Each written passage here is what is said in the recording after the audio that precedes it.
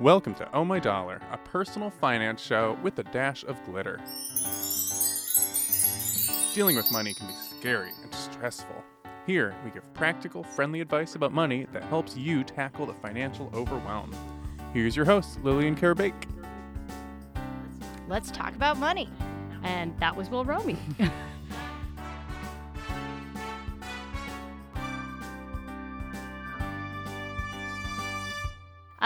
Today I want to talk to you about what you can do if you have terrible credit. And I'm specifically going to talk about what to do if you have bad credit, but most of these tricks apply if you simply have no credit because you've never taken out debt or you're new to the US. So listen up if that's you. First, I want to frame this conversation by saying that having bad credit does not make you a bad person. It doesn't make you a failure or a moral hazard or not an adult.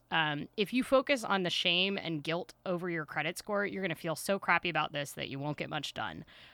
This usually fixing your credit involves a lot of calling people and sending letters, and that is usually not very fun. So let that go. Whatever decisions you, your parent, your spouse made in the past is not what we're focusing on. We're focusing on future you, not past you. Cool. So improvement, not Yes. wallowing. Yes, no Excelsior. wallowing. I know it's very tempting, but let's focus on what we can do to improve the situation. Most important thing to know about this, though, the most important thing you can do is pay on time every single time. You need to get organized and pay on time. Your credit will not recover simply from taking out new credit if you don't pay your debt on time every time. This is the number one single most important thing for your credit score. Don't fall into any of the other traps that tell you something else is more important. It's not important that you get an Amex. It's not important that you make sure you get a contract smartphone. You need to pay on time every time, and that is the number one most important thing you can do for your credit score. Right, because fundamentally your credit score is the odds that you will pay on time every time. Exactly. And to increase those odds, you just need to do that. Yes, exactly.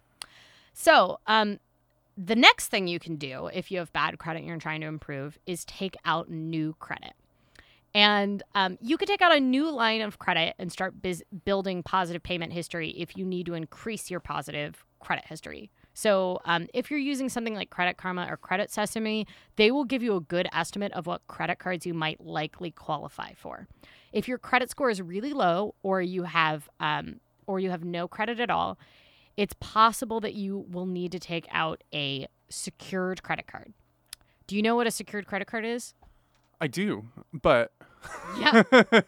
a secured credit card is a credit card that's linked to a specific amount of money in your account, right? Yes. And the thing to know is that money doesn't pay off the card. So that money is locked away, and that's your credit limit. And then you use your own funds to pay back the card each month. I see. So the money in the account is essentially a collateral. It's collateral. Exactly. And so it is locked away. So it's not like a debit card or a prepaid card. And that's what's really important to understand. A prepaid card will not build your credit. Only a secured credit card will.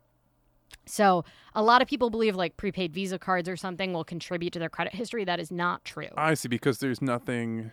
Because you aren't paying money back on a prepaid card. It's a debit card, essentially. Debit cards will also not build your credit. And debit cards are great if you have impulse control and you want to make sure that you don't see credit cards as free money. Right. So that's the big caution that I want to say. Word of warning. If you are taking out a credit card to build your credit because you've had impulse control issues in the past and you ended up, overspending your means and you view credit cards as free money, you need to work on ways to navigate that first. And that could be if you're really devoted to building up your credit, maybe you want to get a house or something like that. You're really devoted to building up your credit, but you've had impulse control in the past. One way you can do it is get a secured credit card, set something up on auto pay, and then actually cut up the card, right? Oh, I see. So okay. set it up on auto pay and just put your Netflix on it and cut it up. Don't view it as free money. do not view your credit card as your emergency fund. So especially if you've had bad credit and impulse control issues. I see some people that have bad credit that want to do this because of vet bills, or they want to do this because of, future known unknowns. Here's the thing. If you're getting your credit card as a possibility emergency fund, why not work on that emergency fund instead? Remember, it's not free money. So if you're getting it because of possibly in the future you might have to pay a vet emergency bill on it, you could also just be saving for that money. When you use it, you will still have to pay back that money, only at an interest rate. Mm-hmm. So it's important to understand what is the difference between wanting to build savings and wanting to build your credit. Does that make sense? Right, and they're not necessarily the same. So it sounds like in a lot of ways it makes sense to start by making good on debts you already have before you start building up that positive credit. And if you have no credit at all, just simply because you've never taken out debt, then you are going to need to apply for a new credit, most likely. And a secured credit card is an easy way to do it. Usually the amount of money in that account is $250 or $500. It's not a huge sum of change. But remember, you won't have access to it while you're paying off the card. Usually the way secured credit cards work is that you get them from a financial nonprofit or a credit union or a small local bank. You don't usually want to get them from like a scammy internet bank. There's not much you want to get from scammy internet banks. I mean, a lot of the internet banks have really, really good high yield savings accounts. Those are one of the few things that I recommend them for. Obviously not super scammy, but so a secured credit card, usually you pay on time every time for about 6 months to a year, and that will give you enough credit that then you can apply for an unsecured card. And it's unsecured because you don't have collateral on it. Once again, don't do this if you're just going to view a credit card as free money. You need to pay on time every time to improve your credit. So if getting a secured credit card is just going to cause you to max it out and then forget about it, then that doesn't solve your problems, right? On time, every time. Yeah, it just creates new problems. And so the last but not least thing that you can do is get them to report things that you're already doing well. So some landlords and utility companies will choose to pay or choose to report your credit history with them to the bureaus if you ask. Right, indicating that you often pay things on time. Yes, hopefully every time you pay it on time. Usually corporate landlords are more likely to be able to do this. It is work for them. But if you have a good relationship with your landlord and you've paid on time, you paid your rent on time every time, you can ask them to report. Now, a lot of landlords won't do this just because it's too much of a hassle for them. The way kind of credit reporting works is that by choosing to report, and the reason all credit bureaus and banks and everything do that is that they get a discount then on running credit reports. So that's because how they're contributing information. Exactly. That's how the model works. If you're a small landlord and you're not running that many credit reports, you're not going to get a discount, and therefore that's why a lot of them don't report. There are some services that you can use for a small fee to report paying your rent or your utilities on time that don't require your landlord to report it. So one of them is payrent.com, but there's a couple different services that let you pay from your checking account, just like you normally would, your rent every month. And then there's a small fee on top of it, which is essentially the fee they charge to look like a creditor and report that you pay your rent on time every time. Okay, so in some scenarios that could be worthwhile for building credit. It can be great for building credit, and it is one of the number one things I would recommend if you know that you can't trust yourself with a credit card, or you're just very debt averse and don't want to take out debt, and that's fine. But you still want to have a credit score for things like apartments. This is really good. You can also usually call your utility company and ask them to report for you. That is one of the ways that you can build credit. And those are kind of the main ways that you can do it. If you do have a credit card that you've been paying on time for years, say you got one when you were really young that had like a $500 credit limit and it dropped off your credit report because you weren't actively using it, you may be able to just set up a small thing like Netflix or something on auto pay on it and get it active again. And then that is not only going to increase the average age of account, it's also going to back report all of your previous good payments. Oh, I see. So that could make a big difference. And last but not least, I want to mention a couple just rules of thumb for everyone around credit scores. one, you rarely want to close your oldest account. And that doesn't mean you should hang onto a student loan and not pay it off, because it will continue to age on your account even after you paid off a student loan. But the great example is like this credit card I've had since I'm 19. I do not want to close it because it will lengthen the average age of accounts. And as long as you've got good payment history on it, it can really help your credit score to have it out. So, if you are going to close a card, I would recommend closing the one you most recently opened. Mm-hmm. Obviously, there's a bunch of factors that go into that, but just good. Right. Older is generally better. Yeah. Another thing is that you should never refuse a credit limit increase unless you know that you can't handle it. I see. And they will essentially, the way that credit card companies try to reward you and also entrap you is that they will give you a credit limit increase if you've been a good customer and paid every time on time. So you should see your credit limit go up over time. You should not view this as free money. Just to be clear, you should completely ignore this. You shouldn't charge any more on the card than you ever have before. But what this does is this lowers what is called your utilization score. And what's really awesome about this is essentially the amount you charge on a card each month versus the total amount of available credit that you have. That will help your credit score. So ideally, your utilization should be under 30%. So your utilization is the amount of credit you're actually using compared to the total amount of credit available to you. Exactly. And part of the reason I have such a good credit score is because I actually have a ton of available credit, and that's partially because I do the advanced game that you should definitely not be doing if you have bad or no credit, which is I do credit card hacking for points, and this show is so not about that. But interesting show though. Because I do that, I have a ton of available credit, but I pay off my balance every month, and I only charge a few things on it, and because of that, my utilization is below 2%. If you want to get your utilization low, what you can do is pay off your balance before your statement date every month.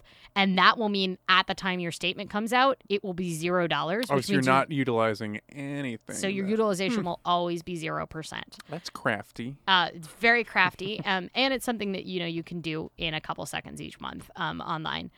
And last but not least, a very tricky way to get a credit limit increase. So if you request a credit limit increase, that counts as a hard inquiry on your account, right? Because you're asking them to extend more credit to you. However, they might like you if you've been paying on time every time. And perhaps you've got this card like I've had since I was 19 and my annual income was $12,000.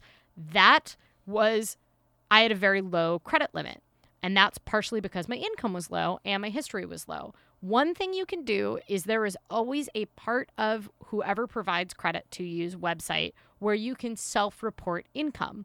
So it'll be under the information section or my account information, my settings,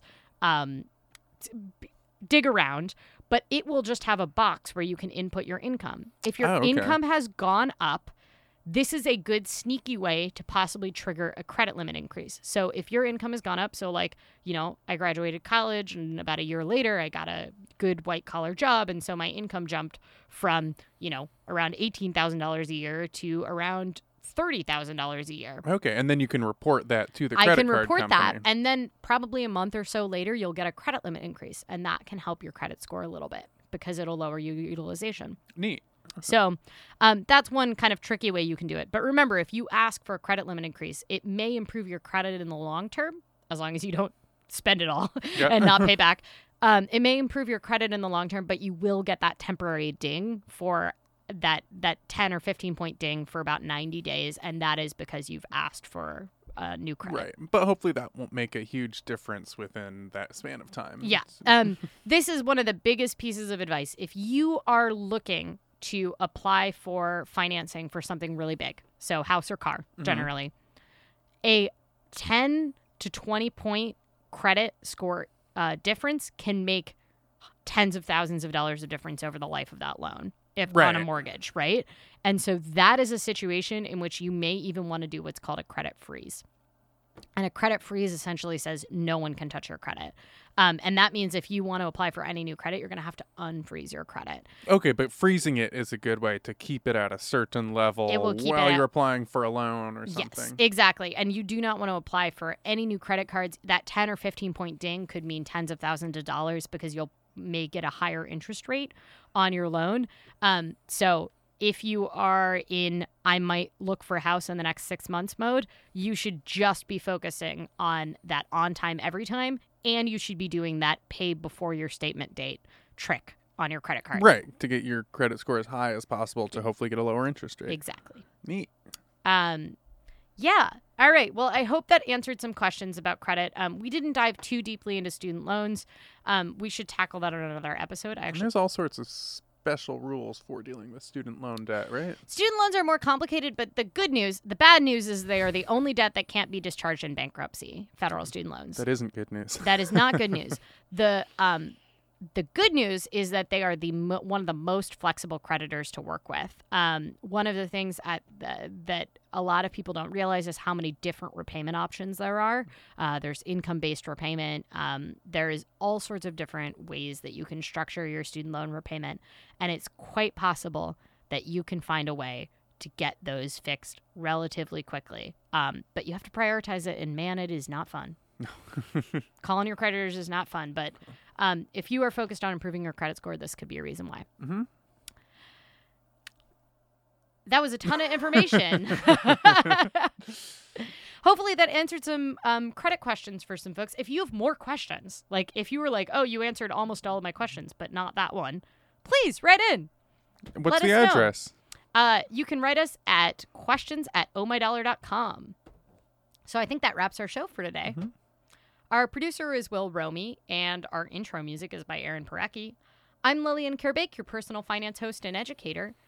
Thank you for listening. Until next time, remember to manage your money so it doesn't manage you. Oh My Dollar is now a weekly podcast, so you don't need to wake up at 7:30 a.m. to hear the show. Check us out on iTunes, Overcast, or wherever you get your podcasts, and leave a review.